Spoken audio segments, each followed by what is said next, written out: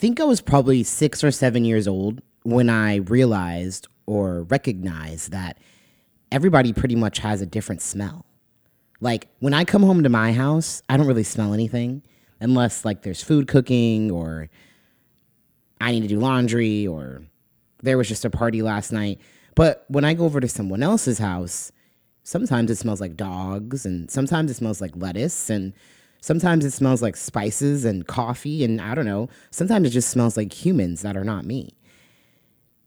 The first time I realized that people have a smell was in third grade.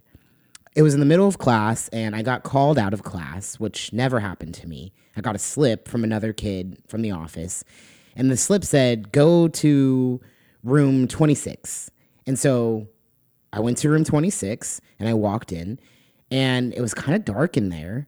And there was just one teacher sitting there and on his desk, he had a bunch of puzzles and he told me to sit down and we were going to work through these puzzles and he was going to time me and see how good I did. So I came closer and I sat down and the first thing that I realized was that he smelled overwhelmingly like microwave Chef Boyardee ravioli, which is gross.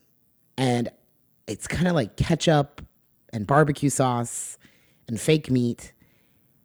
And like he was probably sweaty. But in any case, that was the first time that I realized that like not everyone smells the same way. And long story short, I tested into the gifted and talented education program. And I didn't even tell my parents that I made it in until like 2 months later, they found out that I was going to be bused to a whole different school. But the only thing I really took away from that was that ravioli stinks and some people are smelly.